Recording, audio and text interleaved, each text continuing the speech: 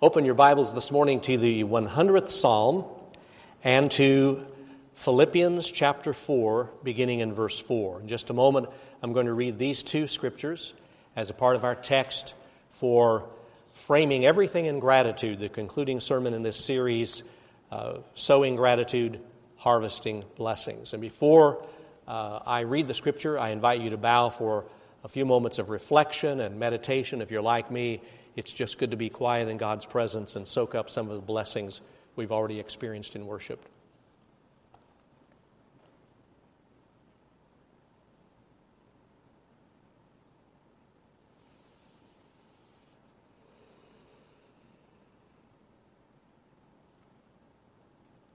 How good you are, gracious God, for all of your mercies, new every morning. How good you are for loving us from eternity past and loving us forever. How good you are to send Jesus Christ to live and to die for us and be raised again that we might know everlasting life. Thank you for the blessing of this church fellowship, for the blessing of this very hour and this worship experience. We pray today on behalf of refugees everywhere. We pray for the homeless, the hungry, the destitute. We pray for the ill, those facing surgery, those dealing with cancer. We pray for the grieving as they process loss in their lives. We pray today for our military personnel especially and their families enduring separations, that you will keep them safe and bless them and guide them always. Lord, we know as we read Scripture and experience life that it is sin that divides us and it is sin that enslaves us.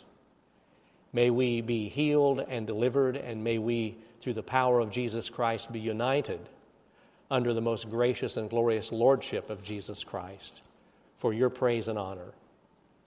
And now may the words of my mouth and the meditations of our hearts be acceptable in your sight, O Lord, our strength and our Redeemer. Amen.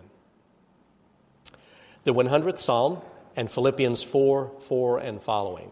If you're able, stand please as I read aloud God's word. Make a joyful noise to the Lord, all the earth. Worship the Lord with gladness. Come into his presence with singing. Know that the Lord is God. It is he that made us, and we are his. We are his people, and the sheep of his pasture. Enter his gates with thanksgiving and his courts with praise. Give thanks to him. Bless his name. For the Lord is good. His steadfast love endures forever, and his faithfulness to all generations. And then Philippians, the 4th chapter, beginning in verse 4. Rejoice in the Lord always. Again I will say rejoice. Let your gentleness be known to everyone. The Lord is near.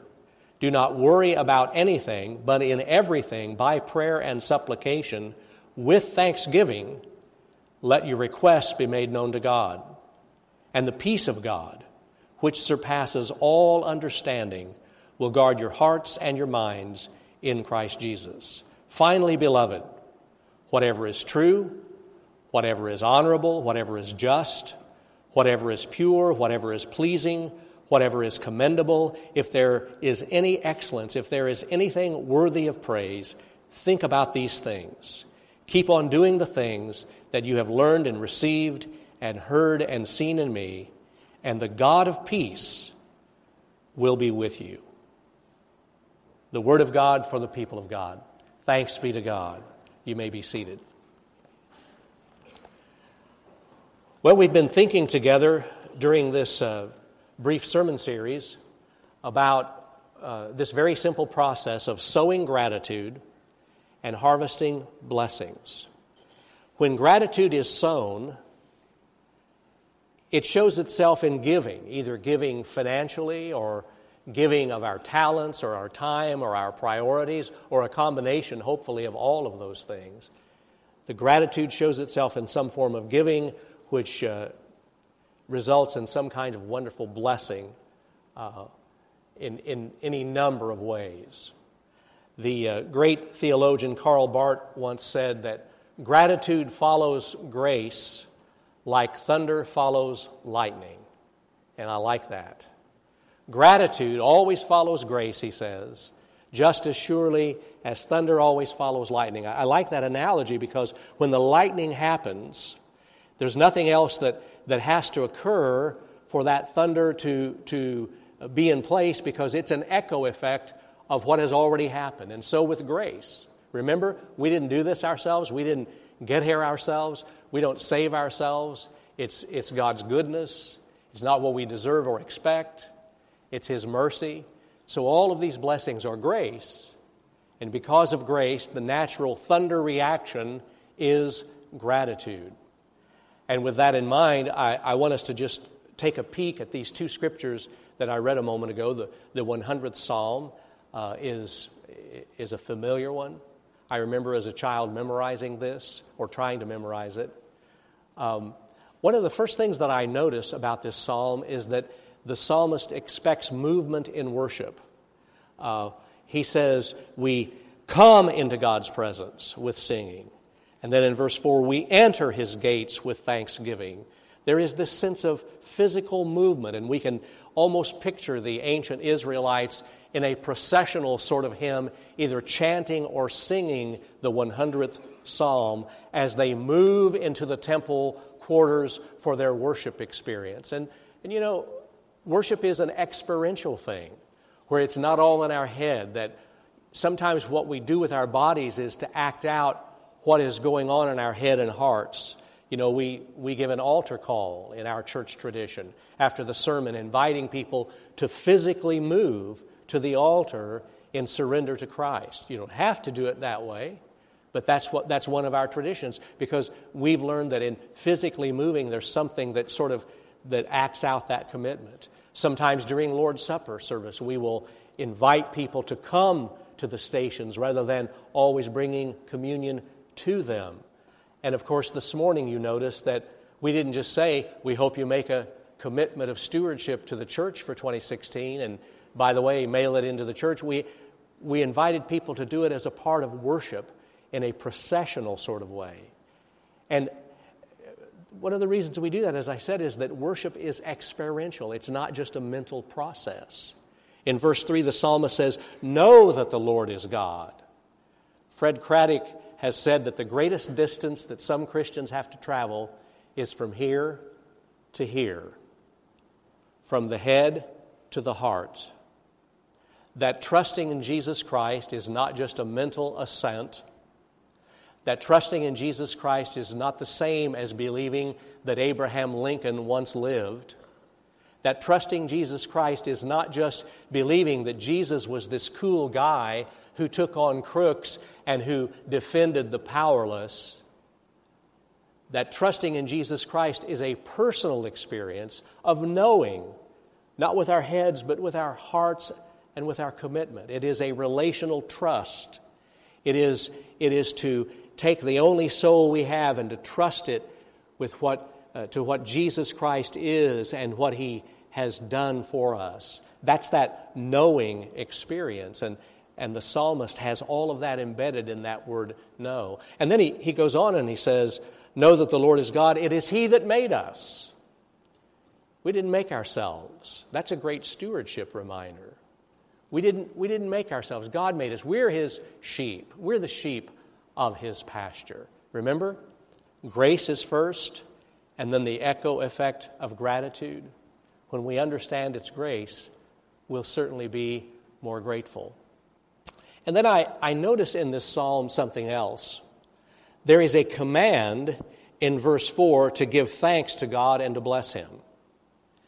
Now, I'm no Hebrew linguist, but I can tell you that the English translations are correct, that this is an imperative verb.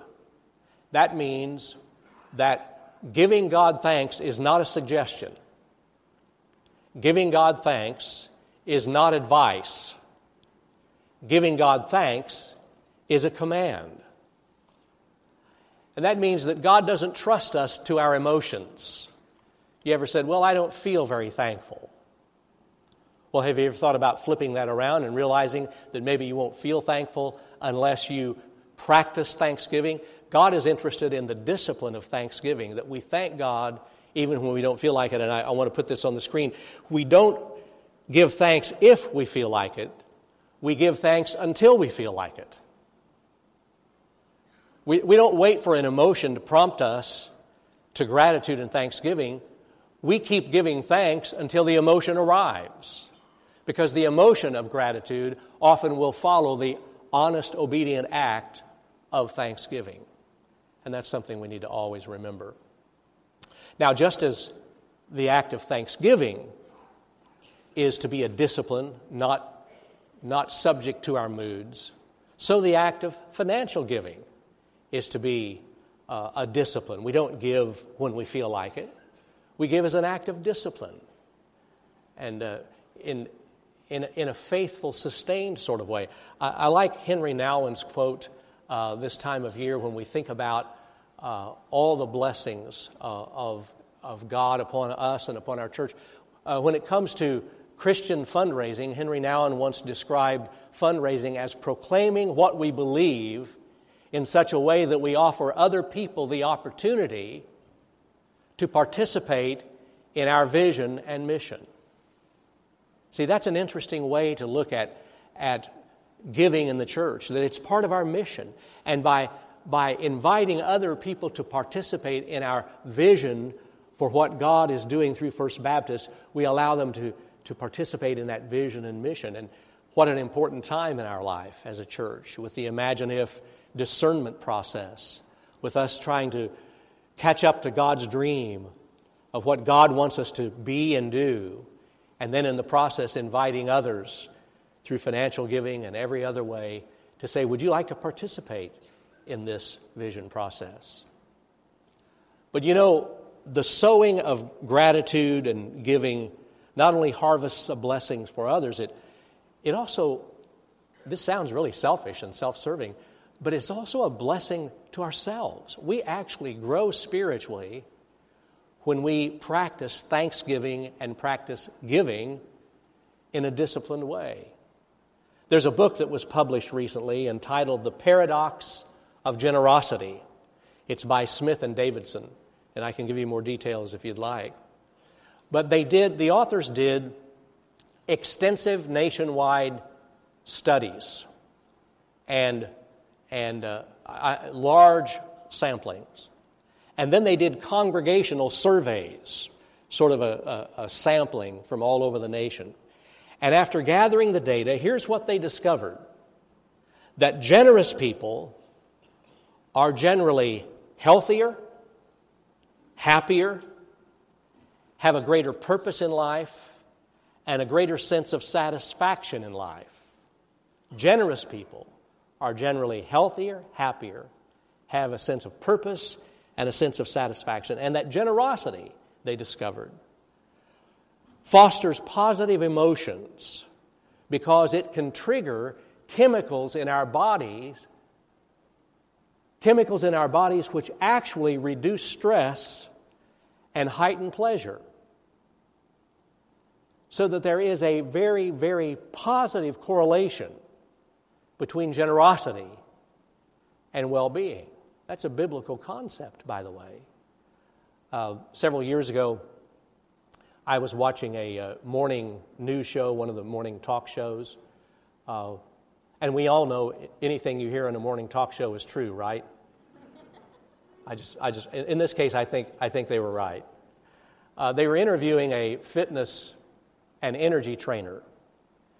And this fitness and energy trainer said, it is physiologically impossible to be both thankful and stressed at the same moment of your life. It is physiologically impossible to be both thankful and stressed in the same moment of your life. There is a correlation, and a very positive one. And then, speaking of framing everything in gratitude, I want to direct our attention for a few minutes to the Philippians 4 scripture. Now, here's the thing you have to know about Philippians 4, and it changes this whole passage of scripture. The Apostle Paul was in prison when he wrote this letter. He's in prison, and so he tells people who are not in prison, rejoice in the Lord always. And again, I say rejoice. And then just a verse after that, he says, don't worry about anything, but in everything by prayer and supplication, with thanksgiving, let your requests be known to God. A man in prison instructs believers who are not to always rejoice and to be thankful. Notice the Apostle Paul did not let circumstances derail his gratitude. And he did not let prison bars derail his gratitude. Now I want to ask you, are you letting your circumstances derail your thanksgiving? Because what you're saying mentally, maybe you don't verbalize this, is, well, when everything gets okay in my life, then I'm going to be thankful to God. Well, guess what? Everything in your life is never going to be okay. Or maybe you've said, you know, if I could just get out of this prison I'm in, this enslavement to whatever, then I would be truly thankful. Well, guess what? We're all broken and we're all in some sort of slavery and we're all trying to become free in Christ. Don't wait till everything's perfect. Just rejoice in the Lord. That's what Paul says. And he says, frame all of your praying and thanksgiving. Don't worry about anything. Pray about everything with general prayers and specific supplications. But frame it all with thanksgiving. Do you frame all of your praying with thanksgiving? Or do you skip the Thanksgiving and go right to your Christmas list? This God is, here's my list of demands for the day. Here's what I need for you to still be God in my life. The minimum requirement. No, he says, frame it all with thanksgiving. Begin your prayers with thanksgiving. There's an old hymn that we used to sing, we still do. Oh, what peace we often forfeit. Oh, what needless pain we bear, all because we do not carry everything to God in prayer. And no, I'm not going to sing it. I sang last week. You only get that once every 5 years.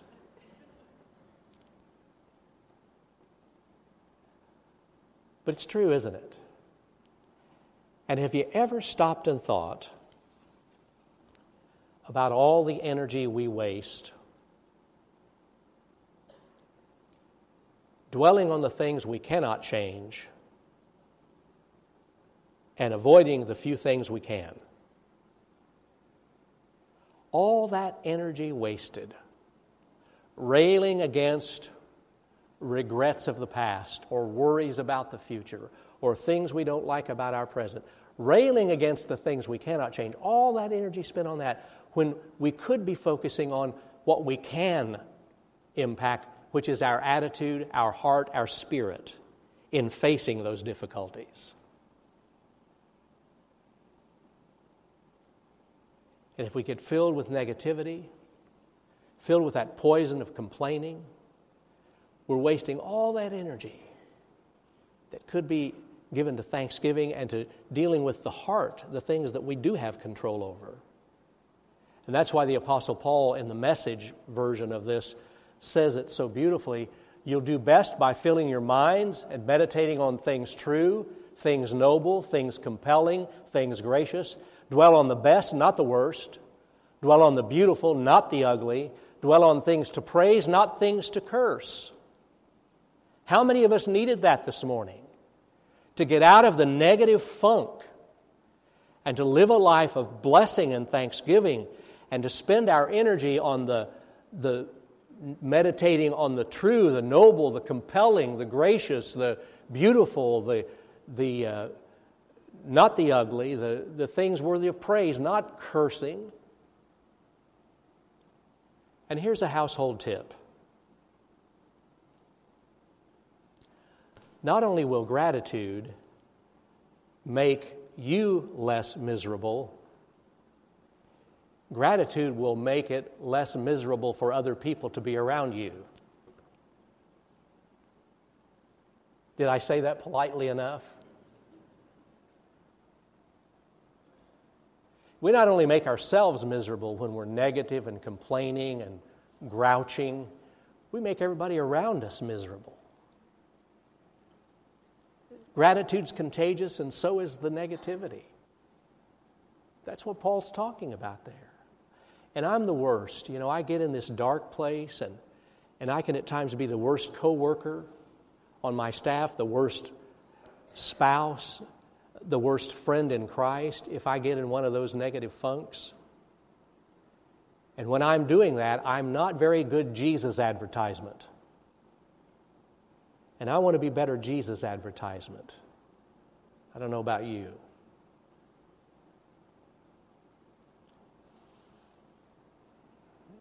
One year on New Year's Eve, my daily Bible readings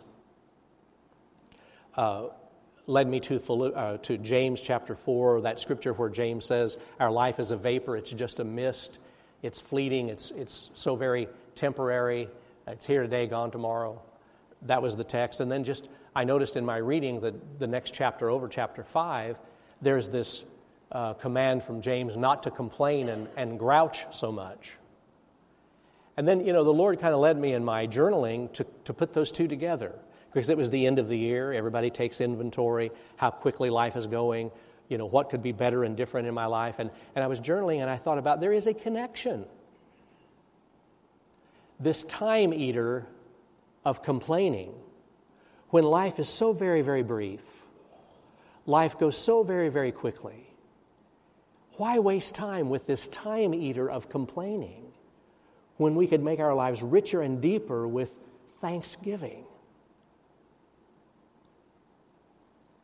And so here's the place we need to be this morning.